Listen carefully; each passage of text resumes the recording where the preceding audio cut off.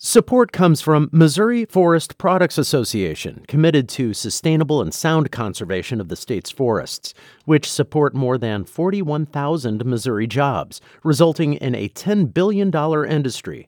ChooseWood.com. This is St. Louis on the Air from St. Louis Public Radio. I'm Elaine Cha. You know, when we think about this city, and you asked earlier, could we just ignore the sections that don't apply anymore and just kind of keep getting along as a city? We can't keep getting along as a city. We are slowly bleeding out. Government tends to resist big changes and sometimes carries us into inaction instead of action. Mm-hmm. On June 30th, 1914, the citizens of St. Louis voted to adopt a city charter. It's a sprawling document, a kind of blueprint for civic machinery created to make a city function. It tells us how elections are run, how revenue is collected, and what rules govern public employees. It also tells us what was relevant in 1914, but not so much today. There are rules, for example, for taxing, and this is in the charter: clairvoyants, steamships, and hucksters. Another rule, which has apparently gone out of enforcement, requires all newspapers to be published in both English and German. So the charter is very old and, dare I say, a bit cluttered with outdated items. Does that mean we need a new charter? And if so, what should be changed? As it turns out, St. Louis residents will have a chance to vote on those questions because on the April 4th ballot, they will be considered in the form of Proposition C. Here to discuss that upcoming vote and what deciding on a new city charter could look like, we welcome to the studio Alderperson Annie Rice. She's the outgoing alderwoman of the 8th Ward, which includes an area in South St. Louis in and around Tower Grove Park, and is the sponsor of the bill that placed Prop C on the ballot. Annie, welcome to the show. Thanks so much for having me. Also joining our conversation is Wally Siewert. He has spent many years working in civic engagement in St. Louis and previously served as the director of the Center for Ethics in Public Life at the University of Missouri, St. Louis. Wally, good to have you here. Glad to be here. Thanks for the invitation. So, Annie, let's start with the charter and with its basics. Why does our city have a charter, and what is it supposed to do?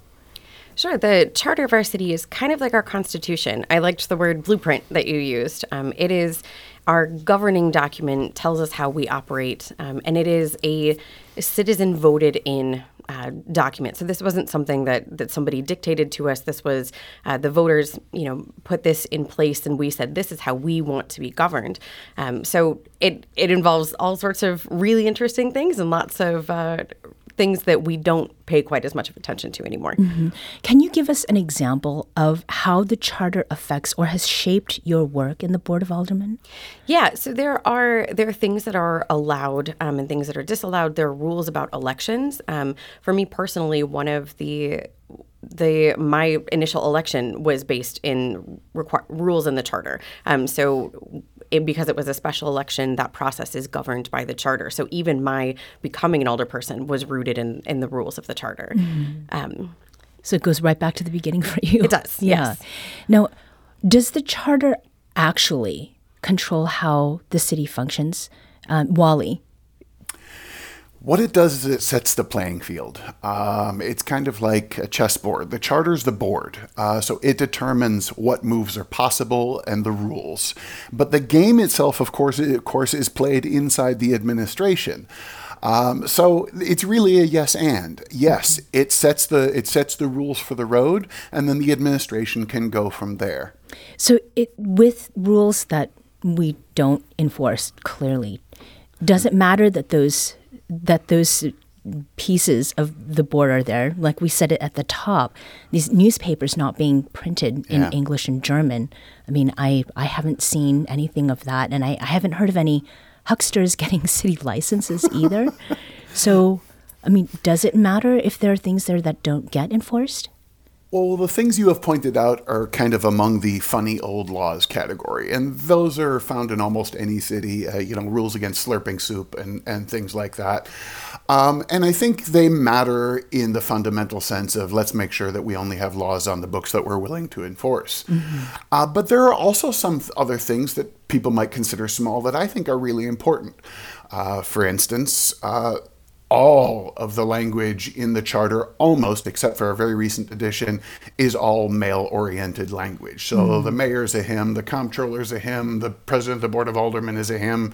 And I think it's important that the language recognize the diversity of people that can sit in the office, especially since we right now have a women-led city with women in all three of those roles.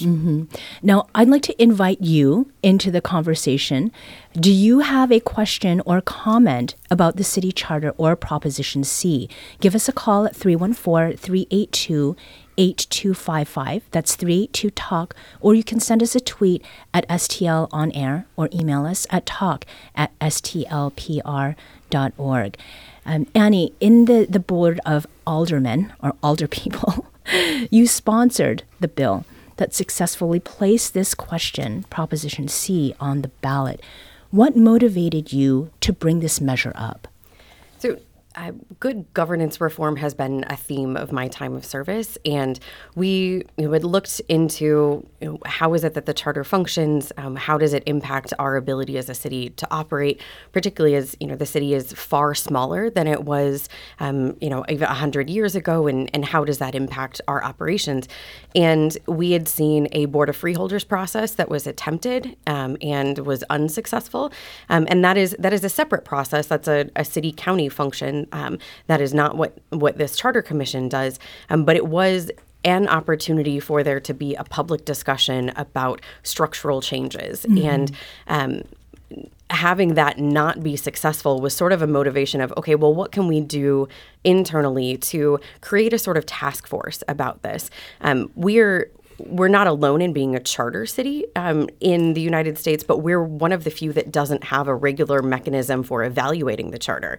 So the St. Louis County has a charter commission process that comes up every 10 years. I had a colleague in Baltimore that I really modeled a lot of this after, was an effort that they went through to create a commission that involves the people and regular updates so that the charter reflects what our current needs are as a city, and so that the citizens and businesses and people who operate in the city clearly understand what the government is supposed to be doing for them. Okay. Well, it's great to get that context of the difference between city and county and then what's going on in places like Baltimore.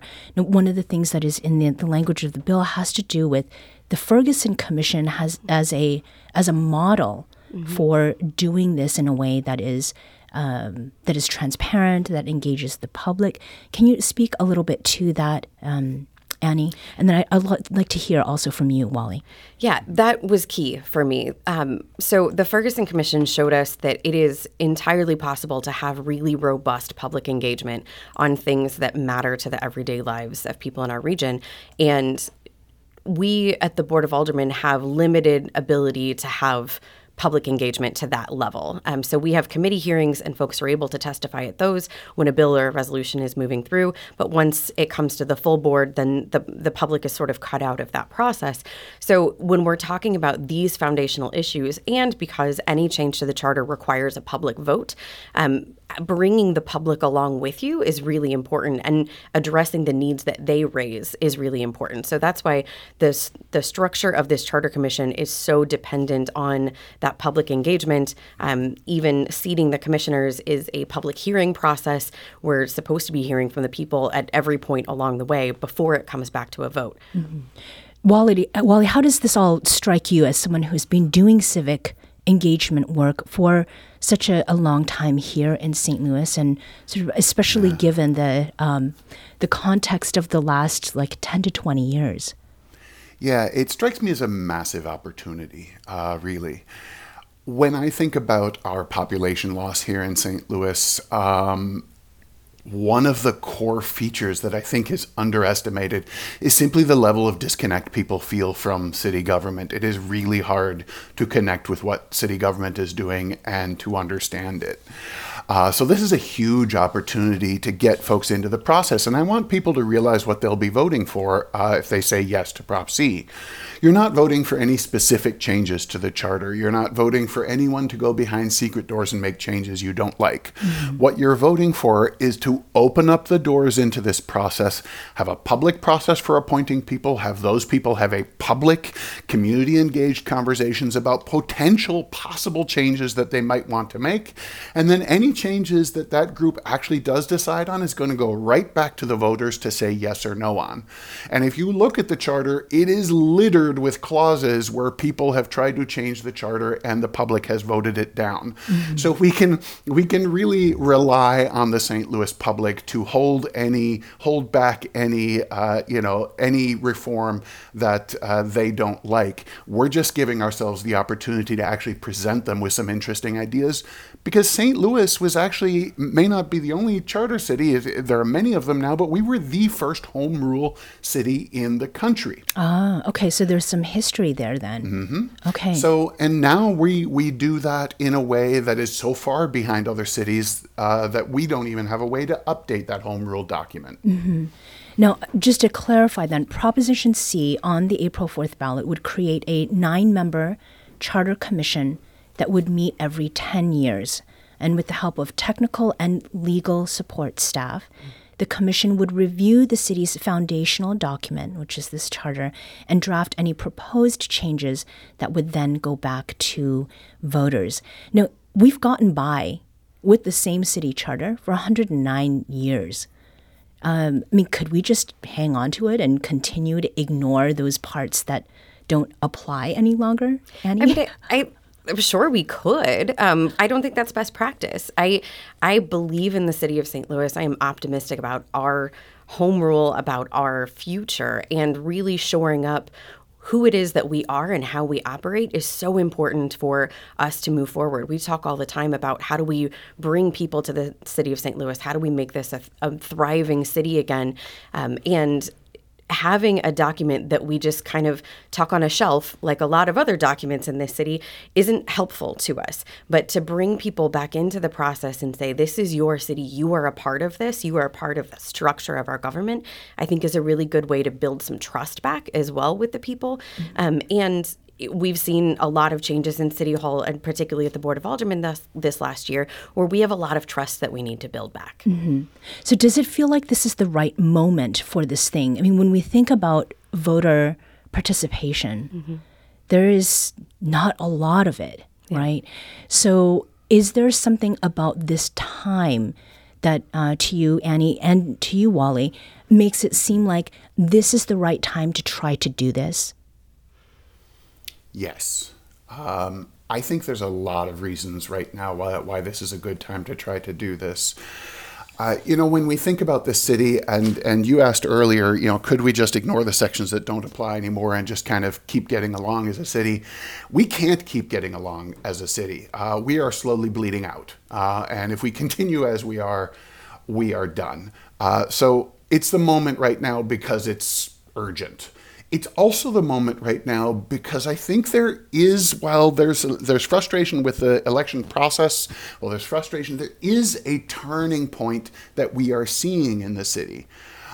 In terms of conversations around racial equity, in terms of conversations around some radical issues like universal basic income, like reparations. We could once again, instead of being the city lagging behind that was the first home rule city and now can't even figure out how to update their charter, we could jump ahead of the country and say, look, we are going to be addressing our current challenges in new ways, and that's how we're going to build ourselves a new city. Now, we got an email from Tim Tucker, who identified himself as the grandson of former Mayor Raymond Tucker, the 38th mayor of St. Louis. He included some political cartoons from the 1950s created during the administration about attempts at the time then to change the charter. And it's all the way back then, right? One cartoon shows a king wearing what looks like a shirt and shorts that are too small, barely covering his body. And the caption says, "St. Louis has grown up too." Why has it been so difficult to make a new city charter? I think that's a good question. I'm sorry, Wally. No.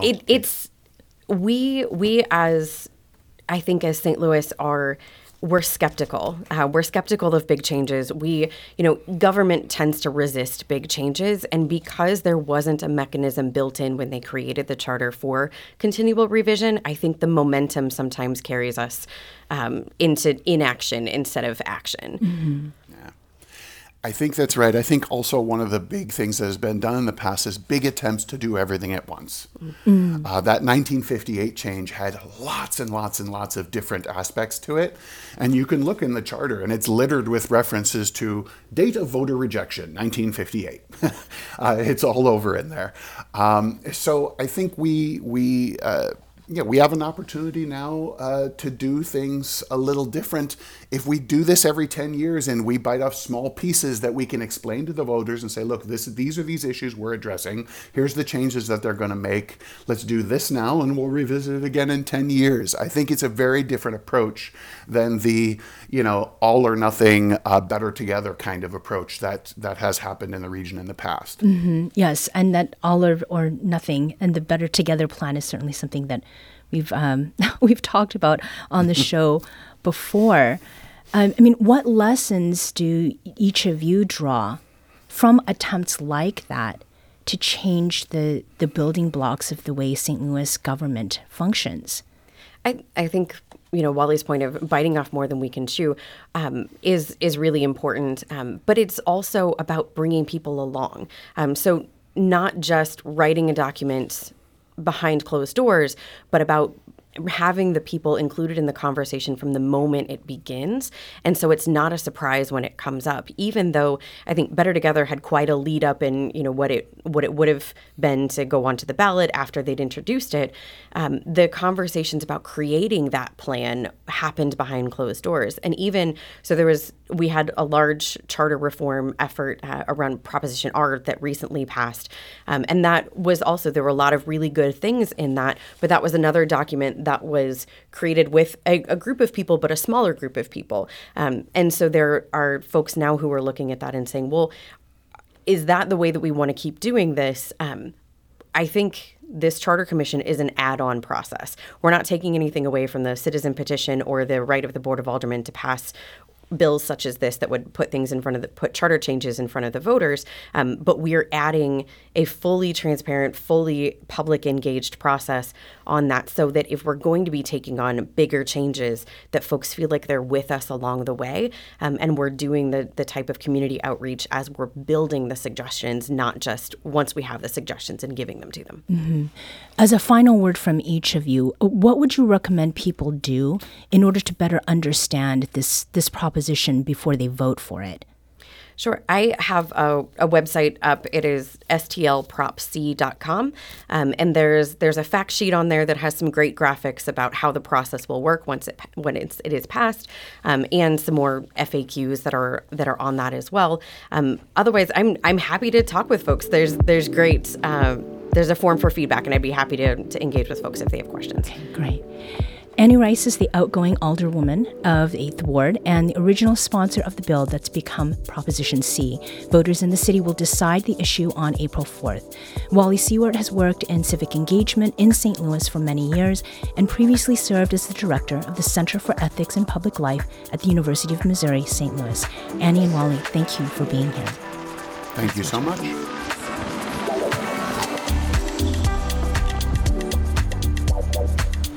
This episode was produced by Danny Wissentowski. Audio engineering and podcast design by Aaron Dorr. Our production intern is Avery Rogers. Our executive producer is Alex Hoyer. St. Louis on the Air is a production of St. Louis Public Radio. Understanding starts here. Our podcast proudly supports St. Louis artists by using music from Life Creative Group.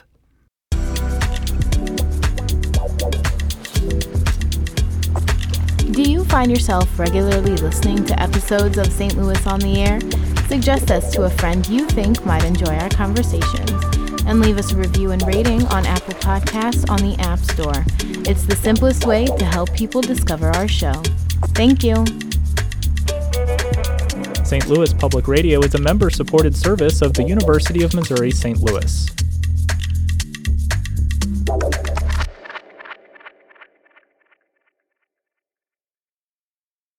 Support comes from the Missouri Forest Products Association. Missouri produces wood pallets, railroad ties, white oak barrels, hardwood floors, and more. Details on the variety of products made in the state are at choosewood.com.